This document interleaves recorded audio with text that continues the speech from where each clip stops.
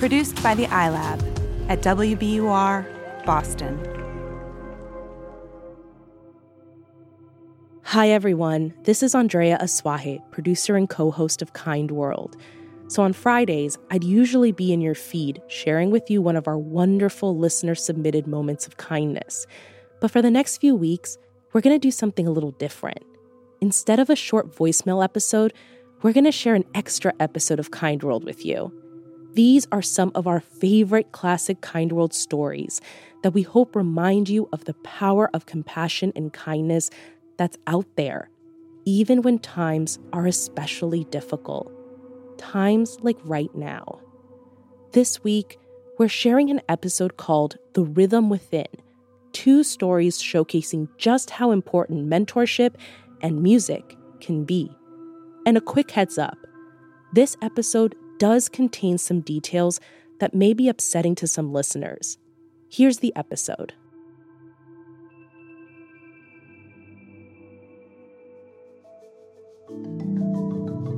"28-year-old Jonathan Monday can still remember the smallest details of growing up in the Democratic Republic of Congo. There was a moment sitting on my father's lap, looking into the sky, a light passing by, and telling my dad, I remember this vividly, I told him I thought it was a shooting star, and he told me that it wasn't. Now Jonathan understands that the light was probably a flare or an explosive device. These moments of innocence, haunted by a sense of danger, were present throughout his childhood. Jonathan was born in 1991 into a conflicted region at a turbulent time. The war involves huge numbers of soldiers on all sides, and those who've suffered most are the civilian population. The soldiers came to our village, looted our house, taking money and other belongings, and the soldiers killed people here in our village. Relief agencies estimate... Neighboring Rwanda was locked in a brutal battle that bled into Congo. Instability plagued the nation. Jonathan was a child bearing witness. I saw people dead, and what they used to do was they would put people on tires, their heads in tires, and light them up on fire. I remember seeing somebody that had been burnt in the remains of it. When Jonathan thinks back, he says that he went into a state of shock. He doesn't ever remember crying from the horrors he saw. You have to survive or you're gonna die. It's literally a life or death situation. As the violence raged on, Jonathan's family fled Congo. In shifts, the family of 10 kids and their parents moved from Congo to Cameroon and eventually to the United States. In 2002, Jonathan, 4 of his siblings, and his mother found their way to Boston and moved into a homeless shelter in Brookline. For 11-year-old Jonathan, who didn't speak English, school was rough. Not only did I not feel accepted by the white kids there, even some of the black kids made fun of me. Jonathan started getting in trouble. He was diagnosed with learning disabilities, and by high school, he was also diagnosed with PTSD. He remembers feeling unable to connect to the world around him. Then he met Jorge Perez Alvela, a professional drummer from Lima, Peru. I use drums as a tool to give a positive impact in the life of students. Jorge was leading a small after-school program at Jonathan's school. When Jonathan stepped into his classroom for the first time and sat behind a drum, Jorge was floored. We started jamming and it was like click instantly. You know, we were speaking the same musical language right away.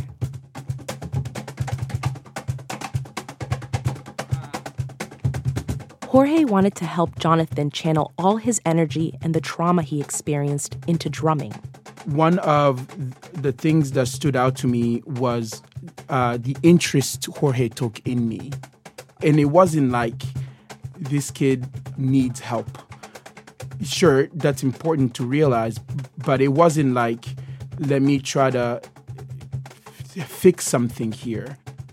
I was always emphasizing, that this kid, we cannot give up on him, Even if he gets in trouble, you have to give them chances. Jonathan took those chances seriously. He relaxed and focused more. He says playing with Jorge helped him find his identity. The only place where I could really truly share something that was dear to me like that was with Jorge, because rhythm is a very big part of my culture. It's interwoven in every facet of life. On Jonathan's most difficult days, he and Jorge would play for hours, barely speaking, talking through drumming. This continued through Jonathan's high school years and into college. Jonathan went on to Lesley University, where he studied psychology and education, focusing on expressive arts therapy. That's how he developed his own holistic method for teaching drums to children. What he has done for me is what I attempted to do for others and continue to do for others. I'm just paying it forward. Now Jonathan works in sales and teaches drums on the side. He says that Jorge's kindness changed his life. As somebody who had just come to America, learning how to speak English and learning how to understand the world around me, he already saw something deeper. And he was like, okay, let's help bring it out of you because you can be more. I would be a different person if I wouldn't have met him. I am who I am as well because of him. Two brothers brought together by chaos, bound together in rhythm. Oh, my God. Oh, man. We'll be back after the break. Welcome back to Kind World. I'm Andrea Asuaje. And I'm Yasmin Amer. So, Andrea, I loved that story. I loved hearing all of the drumming. They're so talented. But I also really like the lesson about how important mentorship is. And beyond even mentorship, stewardship, like actually feeling invested in helping someone other than yourself succeed. Yeah, and I've also heard it called sponsorship, and that's someone who's got your back. They talk you up and support you even when you're not in the room. And I think it's so important to remember that we really can't go it alone. We're so obsessed with self-made success, and every day there's tips and tricks and articles and books about how to do it all and have it all and be essentially a superhuman. Yeah, it's those pieces that tell you that you have to wake up at 4 a.m. to do CrossFit and then read 20 books a week or something like that. Yeah, basically. But this stewardship and sponsorship, it's so vital to success, and it can be time or resources or just someone to talk to. Yeah, and to your point, I actually have a story from my hometown, or it's near my hometown. It's in High Point, North Carolina, and it was there where I spoke to the president of High Point University. So his name is Nito Cobain. He's 70 years old, and he's just the epitome of the American dream. So this man came from Lebanon to the U.S. as a 17-year-old to go to college, starting in Mount Olive College in eastern North Carolina. And you know what? I'll just let him tell you how that turned out. I came out of graduate school at age 23, and I began my first business. I had saved $500, and I began a business, a direct mail business. And in a matter of 3 or 4 years, people wanted me to come and speak, so I began speaking in a civic club, in a church, in a local organization. And one thing led to another, and companies discovered me. And by the time I was 27, 28, I was doing about 200 professional presentations around the country. That catapulted my career. And that career included starting or buying other businesses. He bought the chain called the Great Harvest Bread Company, if you've ever heard of it. And he's now the president of High Point University. I mean, that is quite a career. Oh, yeah, no doubt. But I want to rewind the clock back just a little bit because things weren't always easy for Nito Cobain. He's faced a lot of hardship, starting with his father's death when he was just 6 years old. And then when he moved to the U.S. as a teenager, he knew little English and had very little money in his pocket, and he worked some part-time jobs to put himself through school, but it was tough. As a 17-year-old, though, when you land in a new country, you're lonely. You're going to sleep at night, sometimes crying because you're scared, especially when you don't have any money. You had no place to go on the weekend. So it was scary. My first Christmas in America, I literally didn't have any place to go. And he was just by himself in the U.S., right? He had no family. He was completely alone. He had no family. And so how did he get through that? So on the one hand, he was extremely driven, but he also found some amazing people along the way who invested in him. So he just mentioned not having anywhere to go for his first Christmas.